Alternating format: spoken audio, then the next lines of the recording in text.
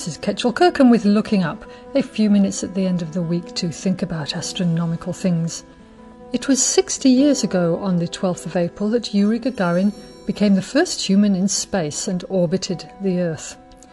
Each year on Yuri's Night there are public events to mark this major milestone, and this year there was the Breakthrough Initiative Conference, whose theme was the Alpha Centauri system, a beckoning neighbour, where some of the speakers came from SETI, the Search for Extraterrestrial Intelligence. The Alpha Centauri system sounds like something from a work of science fiction, but actually it's the other way around. The facts of science often sound strange and otherworldly.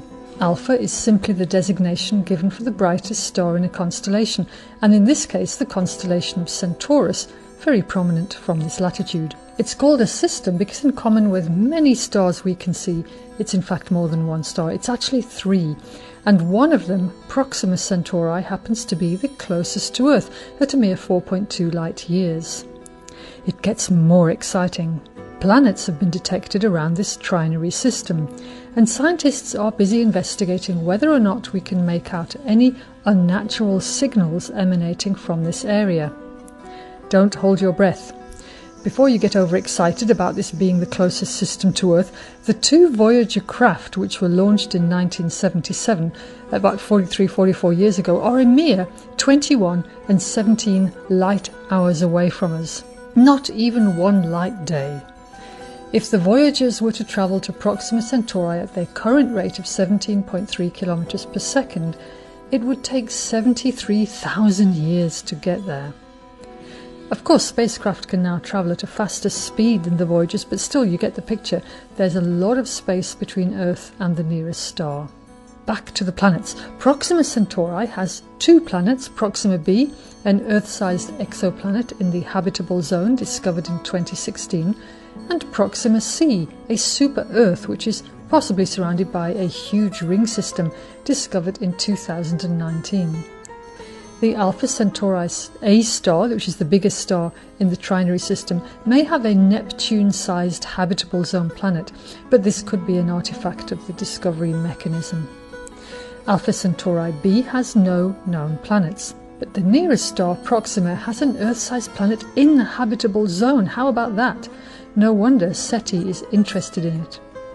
Studies have shown that this system is similar in age or slightly older than our Sun, so if life had begun in the same way as on Earth, then it could, in our wildest imaginations, be at a similar state to us in our development. That is, using up all its natural resources, killing diversity, obliterating ecosystems at a terrific rate, and plagued by a pandemic. But before I start sounding too much like Fan Music Radio's show Being Green, back to the astronomy. Are there signals coming from this area in space that are not natural in origin, and how would we know? It is unlikely that any signal would be unnatural, and it's also likely that anything that shows up will be an artifact of the instrumentation or nearby radio frequency interference or something going on in our nearby space which is interfering with observations. Recently, scientists using NASA's Hubble Space Telescope have found evidence that a planet orbiting a distant star, this is not the Proxima Centauri story here, but a very different one, might have lost its atmosphere but gained a second one through volcanic activity. And this planet, called GJ1132b, is hypothesized to have begun as a gaseous world with a thick hydrogen blanket of atmosphere. Starting out at several times the diameter of Earth, this so-called sub-Neptune is believed to have quickly lost its primordial hydrogen and helium atmosphere due to the intense radiation of the hot young star it orbits. In a short period of time, the atmosphere was stripped down to a bare core of about the size of Earth, and observations now show that its atmosphere has been replenished. Both observations and computer modelling predicted that this could indeed have happened, so we're getting better and better with our instruments and modelling at seeing what's going on around other worlds. We can really now start to detect atmospheres around other planets, and maybe even signals coming from them, who knows? It's only 60 years since Yuri Gagarin first orbited this planet. What will the next 60 years of technological advances and space exploration bring? For now, this is Ketchel Kirkham wishing us clear skies.